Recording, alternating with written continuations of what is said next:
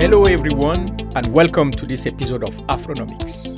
I am Albert Zufak. I'm the Chief Economist for Africa at the World Bank. The 2017 Global Findex database shows that 1.2 billion adults have obtained a financial account since 2011, including 515 million since 2014.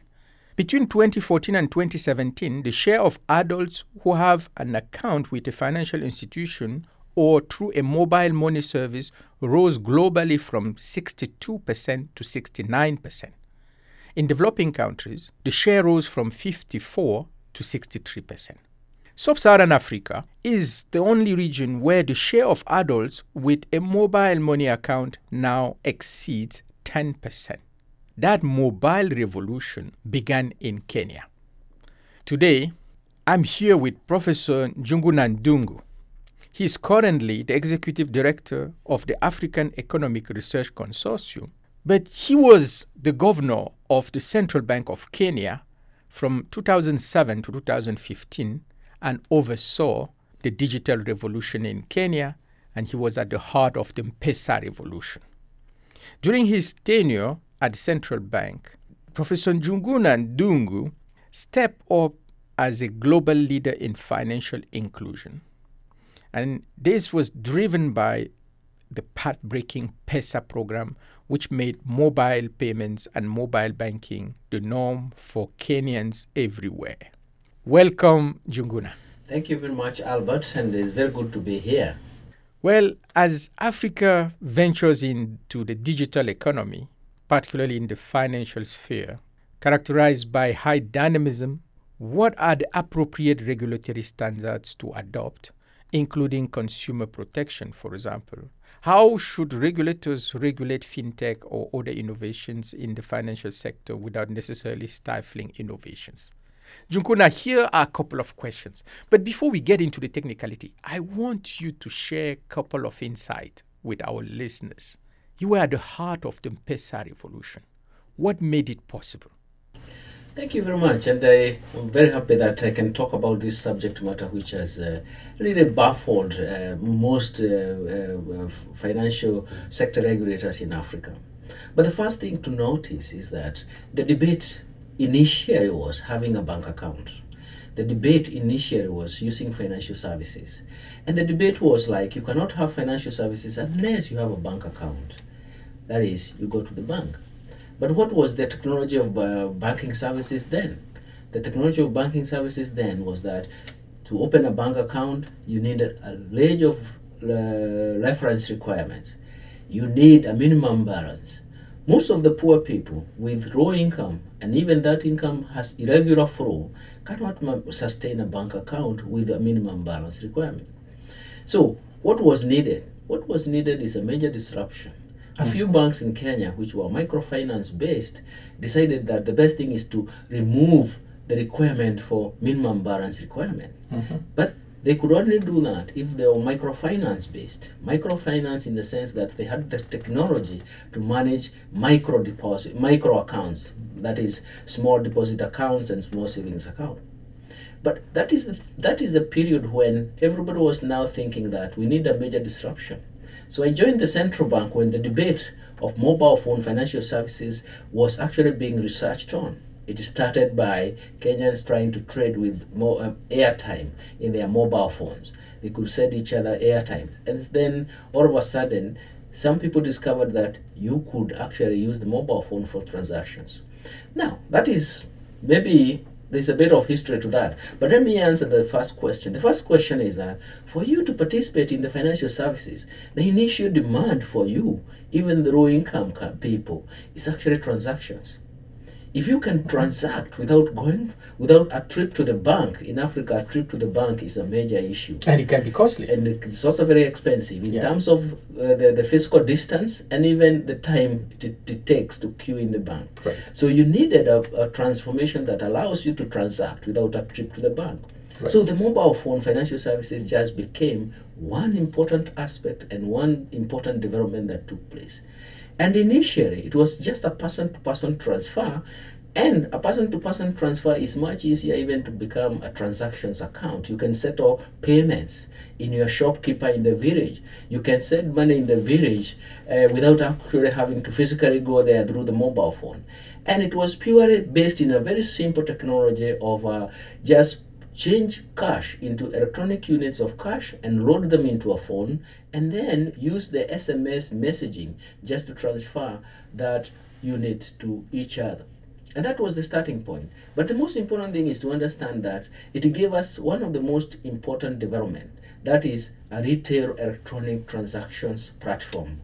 And that is the start of financial inclusion, because the mobile phone account became not a bank account, but a transactions account that can be used for multiple purposes. As I've described, and maybe the best thing is to go through the stages. Yeah. The second stage was, if you have a transactions account, how do you move when you want to save? If it's not a savings account, you cannot get returns on that. Mm-hmm. How do you safeguard your money? And then the next thing was virtual savings account that developed. So we moved from a transactions account to a savings account. But here, this is the most important development in Africa, and that is Kenya has showcased. So it allows even the commercial banks themselves to manage micro account. All of a sudden, the virtual savings account became a technological platform to manage micro accounts. Remember, the banks which were not microfinance based in Kenya could not manage micro account. And all of a sudden, the M-Pesa platform and the virtual savings account gave them a technology to manage micro accounts. The third stage is actually credit. Microcredit was provided through virtual savings account. Then there was virtual credit supply platform. And all of a sudden, this became a very important development, because most of the poor would like to save and borrow and maybe shorten the savings investment cycles. But they could only do that if there is a platform which is very efficient in terms of providing credit. So they could use their transactions data and the savings data that would generate credit scores for them to borrow short-term credit. And that has become very, very important in East Africa today. Mm-hmm. And that was the development. And the final stage is that you can now broaden and move into international or cross-border transfers and even international remittances. That has become very important. Those 4 stages is what distinguishes Kenya as a success story. And when you look at data from 2006 in Kenya in terms of financial inclusion to 2018, Kenya has moved in the financial inclusion landscape and success story because of that. But when you look at the rest of the African region, it is a technological platform that can be scalable across countries, can be replicated across countries, and it's an issue of why is it not being replicated. No, that's actually a very, very important point. But before we get into replicability, I want us to come back to the building blocks, Njuguna. Yeah. For the M-Pesa revolution to take place, you needed infrastructure. You needed a digital infrastructure. Yeah. You needed, some dexterity in the way the regulatory framework was put in place, and that's where you guys at the central bank were excellent, and the government of Kenya step up. But you also needed development of platforms, some digital skills. How, can you elaborate a little bit more on this? Necessary conditions. Yeah, the first important point about the necessary conditions was have the mobile phone. Yes. And have connectivity. Yes. Because even when mobile phones became quite a large scale introduction in the country, there were still problems in terms of connectivity. But what did the government do? The first thing, of course, the telecom companies themselves decided to put up mobile boosters, which were using radio boosters. But in the process, the government, and especially in Kenya, they were putting up the fiber optic cables. Yeah. Then that improved the connectivity. But let me put it this way. This is physical infrastructure. But the core infrastructure was actually to be provided by the telcos themselves. And that is where it becomes very, very critical, because the core infrastructure is very important because it allows you to move and roll out the products that you want. So the first initial condition is the physical infrastructure. You need the physical connectivity infrastructure. Yeah. And that's what allows you to get access to broadband. Yeah, that is allows you to get the broadband. And within the platform of the broadband, you can now roll out the products that are going to capture the market. And that is the first important point, because when there is no connectivity, even with voice, telcos were having problems with their mobile phone because they could not earn adequate resources. So the first thing is the physical infrastructure, create the fiber optics, improve the broadband, and then obviously then the innovators can now roll out the products. That's right. That's the first thing. Physical infrastructure is essential. It's essential, yes. And there is a role there for the government. And that is where the role of the government becomes very critical, because private sector cannot roll out the physical infrastructure. Yeah. It is the government. The role of the private sector is actually to roll out the core infrastructure. If you can now put your products on the broadband that is provided, if you can use the internet to roll out your products, that's the work of the private sector. That's the work of the innovators. Speaking of the private sector, Njuguna, you did mention the role of the telcos. Yes. In some countries, they don't necessarily see this digital move as a good thing. They don't necessarily embrace it, especially when there is not a lot of competition. How did you handle it in Kenya? The first thing is that you cannot actually force everyone to come up with the innovation. It has to be those who are, and there is always the first mover advantage. Those who realize that, the telcos have invested in massive capacity. With your mobile phone, you can do a lot. Mm-hmm. The first papers I started looking at was the mobile phone was being used actually to even discover where the market is.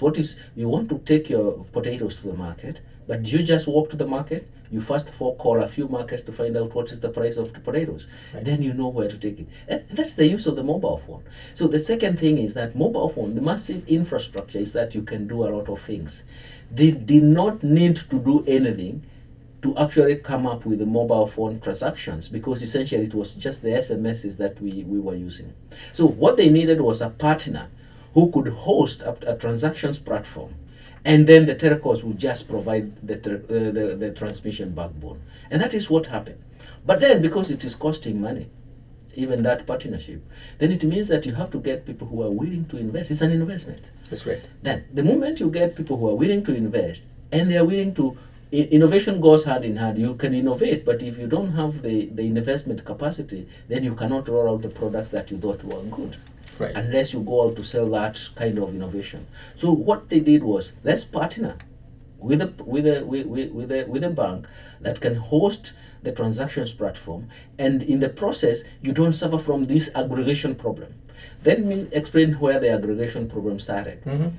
The issue was, Kenyans were, from way back in 2002, Kenyans were trading with airtime. So if I owe you some money, I would send you airtime equivalent. I can slice my airtime and send you the equivalent of my airtime.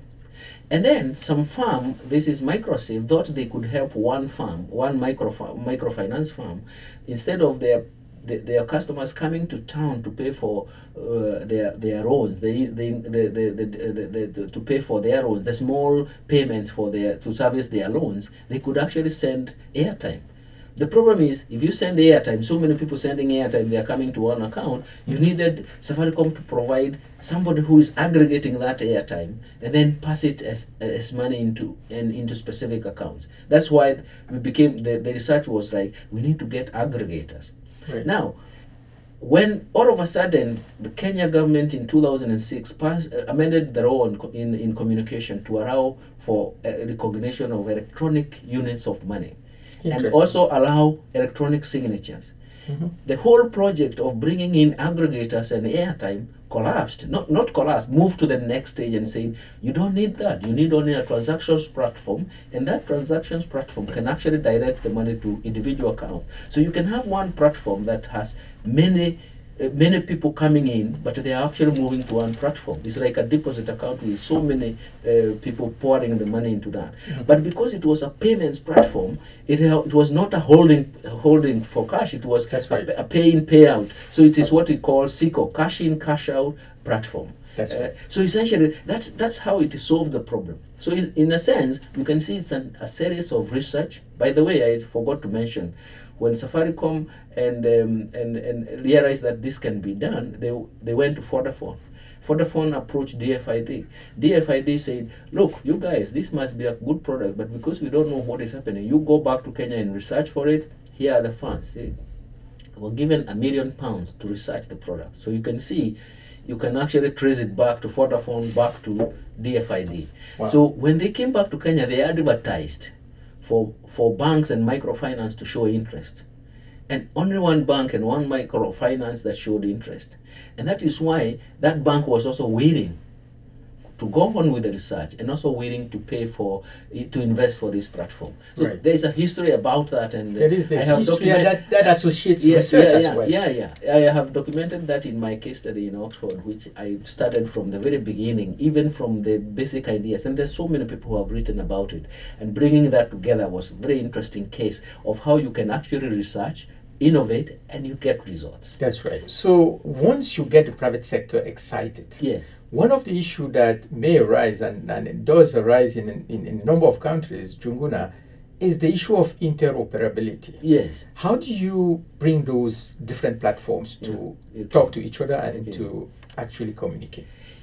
Yeah, one of the things is, why does a problem of interoperability arise? One is because there's always the first mover came up with a platform. Correct. Now, in essence, it was easier to integrate by commercial banks, by microfinance to integrate with that. But different telcos also wanted, different MNOs, that is mobile network or operators, also wanted to have their own platforms. It was not easy to come and say, let's invest and enlarge the platform. Right. So since everyone has their different platforms, the next requirement by the regulator is that they should talk to each other. Exactly. You can transfer money across. Yeah. But don't forget, How easy was that in it Kenya? is not easy, even today, it is not yet fully effected, because essentially this is real-time transactions. Yeah. Now, if you are going to transact across networks, it has to be real-time, because essentially you are not going to allow any lingering transactions, because they have to be real-time. So essentially everybody must invest in a real-time. But now it is like a market integration. You need to see how they talk to each other and how they integrate real-time. It has not been easy. The first regulatory requirement was that when you have such a platform, you should make sure that it is capable of interoperable with other platforms. That was a regulatory requirement. Right. But then I remember when I was in the central bank, I said, please let us know from the central bank if you want us even to invest in any way to actually improve the process of interoperability. Now, but the thing is, everybody is looking at the market share. In Kenya, most of the operators looked at market as interoperability to improve their market share. So the small providers were pushing for interoperability to improve their market share. Understandably. Now, then understandably, but then I told them, you are wrong. This is not correct. Yeah. The most important thing you should know is that interoperability is going to enlarge the market and lower transactions cost. Correct. So it means the unit cost will lower. So the market enlarges for all of us. Right. But if you want to capture the market share, it is the product you roll out in that platform that is going to capture the market share. And they didn't like me because of that. But of course, the reality is that they have seen that is the case. The pie has grown. The pie has grown, and now the slowly interoperability is working. Right. But don't forget, in different countries, interoperability has been difficult because of the market structure. Correct. Success is also, don't forget, there is also a backlash in success. Right. We pushed M-Pesa to the limit in terms of everybody wanted it. Yeah.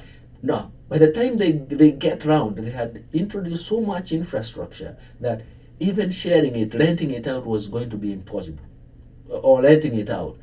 It needed that you have to have an intervention in terms of how it can be reached, not even the sharing formula cannot work. Because we have pushed it to all the corners of the country. Any other competitor cannot get cannot come up with replica kind of infrastructure. The best thing is actually to look at the market in terms of how the market structure is and what is the best formula for integrating others to become interoperable.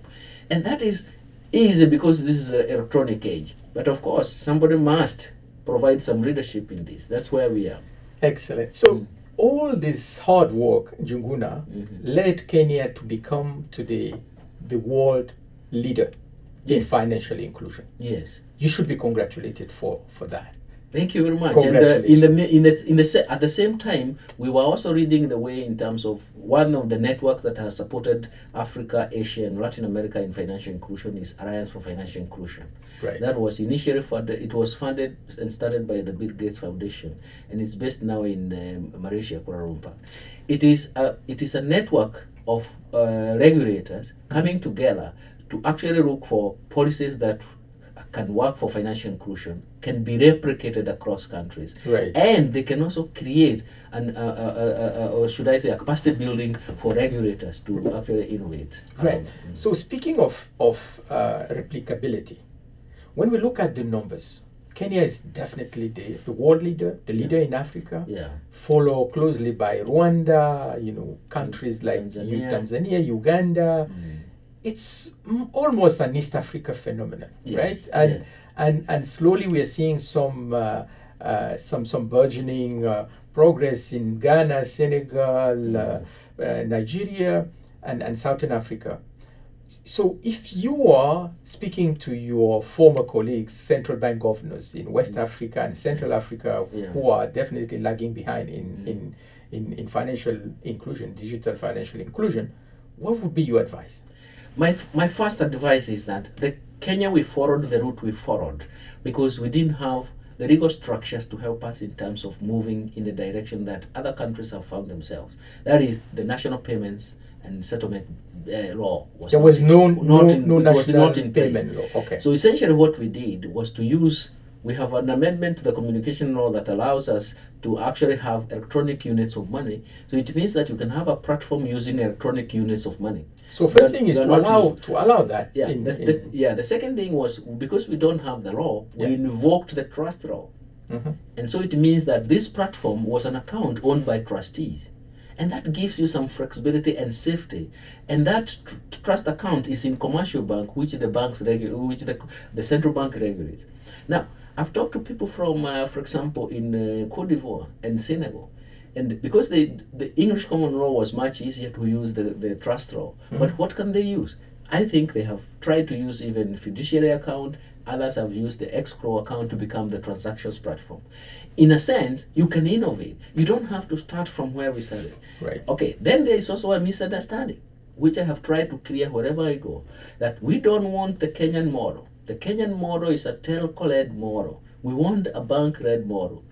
That is creating artificial restrictions because essentially the Kenyan model was never a telco-led model. It's not. It's only that because the telecommunication combined with the commercial bank, the face of the telecommunication or the telecom company, that is Safaricom, is the one that you saw. But behind the scene, the money being transmitted into that transactions account, the telcos could not even know what is there. They are just a transmission backbone. Right. But somebody needed to take the face of it. Right. But that is what they call the telco-led model. It is not a telco-led model. The second thing is that Kenya succeeded because we transformed the network of agents who are selling airtime for the telecos into agents that were managing now the M-Pesa account. Right. They were the ones. What was their role? Their role is you go to the agent, is a liquidity distributor. He takes your cash and gives you electronic units of money, and then you can go away and transact. If you don't have a transactions account, you go there and use their transactions account to send money to wherever you want. So it does not condemn you to have a phone. And it does not condemn, it only needed, I want to send money to Albert, I need to know his phone. I go to an agent, I give him money, you send to Albert, I see the confirmation in 5 seconds. That's right. That is the most important, the turnaround. Yeah. It is real time and the turnaround in Kenya is 5 seconds. So it's, in a sense, there are several areas that we needed other countries to understand. The agents were not dealing with money. Yeah. They were just doing any like shopkeeper business. You go, give your cash, they give you electronic units of money, load it in your phone, and you go away. Right. Or you go with your phone, you want to turn electronic units of money into cash, and then leave them with the units, and you go away. It's like a shopkeeper. Right. So essentially, that network of agents was very critical. Excellent. So how do we sustain success?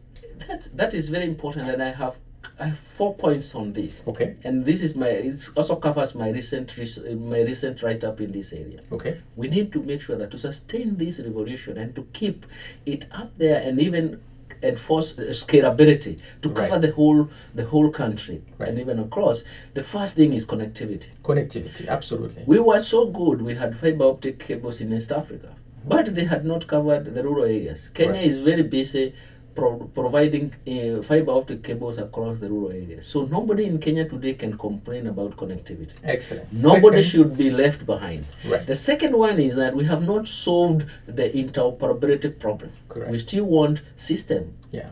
It is good to have as many platforms as possible, but it's good to have them talking to each other, and you can send money across so that you enlarge the market and lower transactions cost. The unit cost is very critical.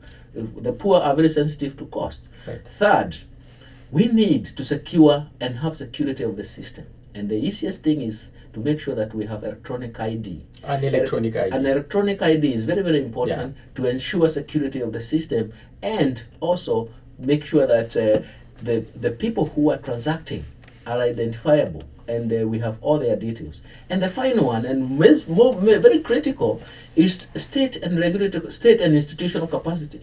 Right. For us, Right. regulation is very critical. It is institutions that regulate.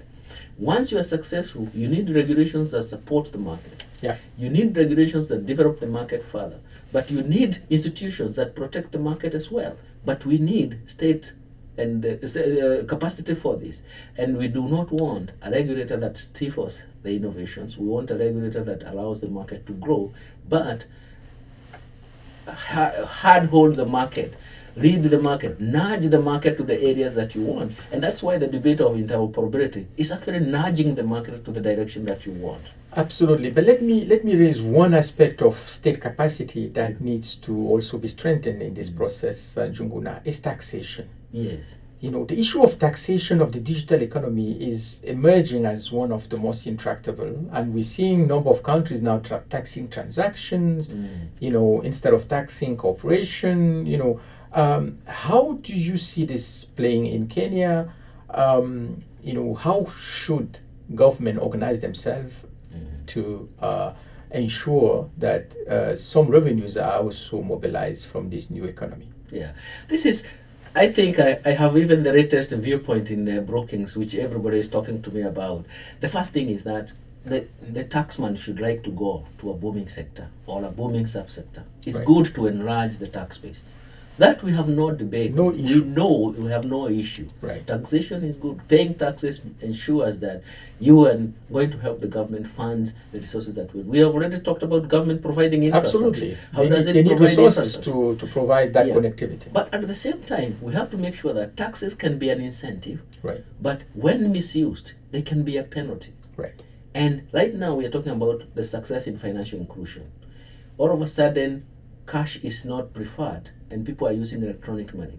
But if you are going to tax transactions in electronic money, you are encouraging a disincentive. That's And an if incentive to move back to you cash. move back to cash. And that's the dangerous. moment you move back to cash, Yeah. then the taxman is not going to get the results he wants. I have two arguments on this. The first thing is to say that I'm not saying we should not tax, but even when we tax, make sure that the tax is as retro, the proportion of taxation is as retro enough not to discourage or to create a distortion in that market. The second thing is that we should always remember there is an optimal tax, because it's an excise tax that they have imposed in Kenya and other countries in the region. An excise tax has an optimal threshold. Right. Please, when you pass the threshold, it creates a distortion in the market. But we want to make sure that we don't go back to the history of using cash. We Yeah. don't want to move back in terms of financial inclusion, and all of a sudden we have exclusion. It's so expensive.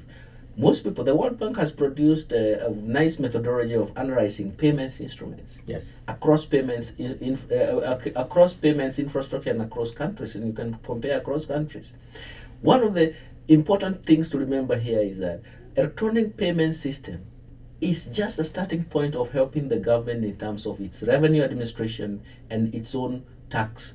Absolutely. Digital platforms. Digital platforms for tax payments. Domestic revenue mobilization. Now, you are using M-Pesa to pay your taxes. But if you are also, to pay taxes, you are also being taxed for transacting, then you start running away from that. That's right. We can kill a very important innovation that has come to our place, and all of a sudden it has been the most important thing by just taxation, because it cannot actually create a disincentive. So we need to be careful about this taxation of transaction. Yeah. But we may also want Njuguna to raise attention on global cooperation to tax the large corporate that are active in the digital sphere. Yeah, that's what we would like to do. We would like to make sure that we use the digital space to make sure that nobody runs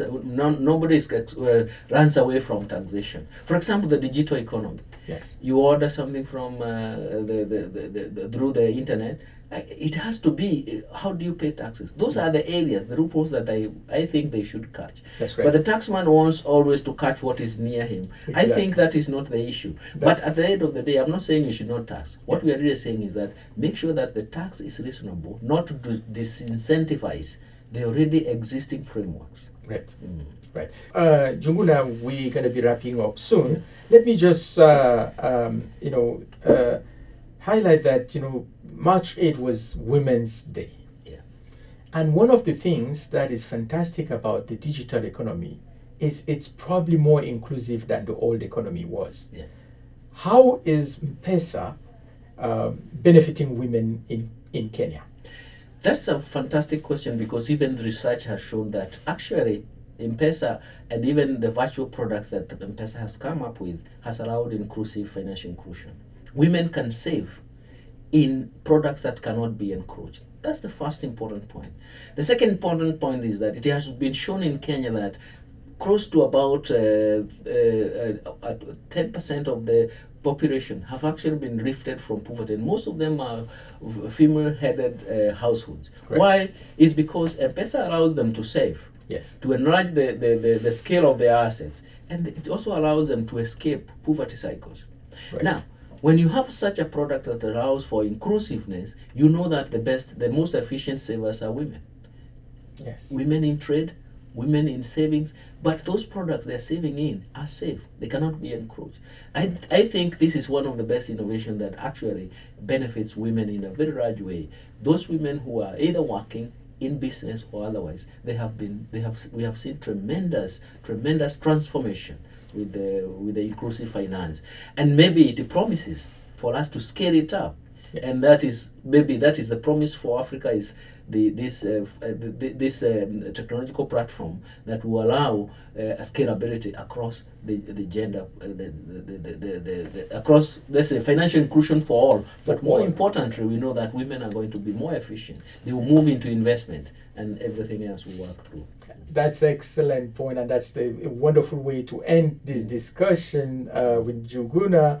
And I'm glad to hear that, because women empowerment is at the heart of our new strategy in the Africa region of the World Bank, and the digital economy, what we now call the digital moonshot, is certainly going to be at the heart of how we support African countries, but how Africa can stop following, but probably start leapfrogging, start leading the world, just like Kenya has shown the way in the digital finance. So, Njuguna, thank you so much for joining us on Afronomics podcast. And thank you, dear listeners, for tuning in. As always, if you'd like to know more about Africa's economic growth, read and interpret the data we work with, and see all the published work of the Office of the Chief Economist of the Africa region, please visit us at worldbank.org/AFRCE. In other exciting news, I've just joined Twitter, so please follow me at Albert Zufak and share your views and ideas. Till the next time, talk to you soon.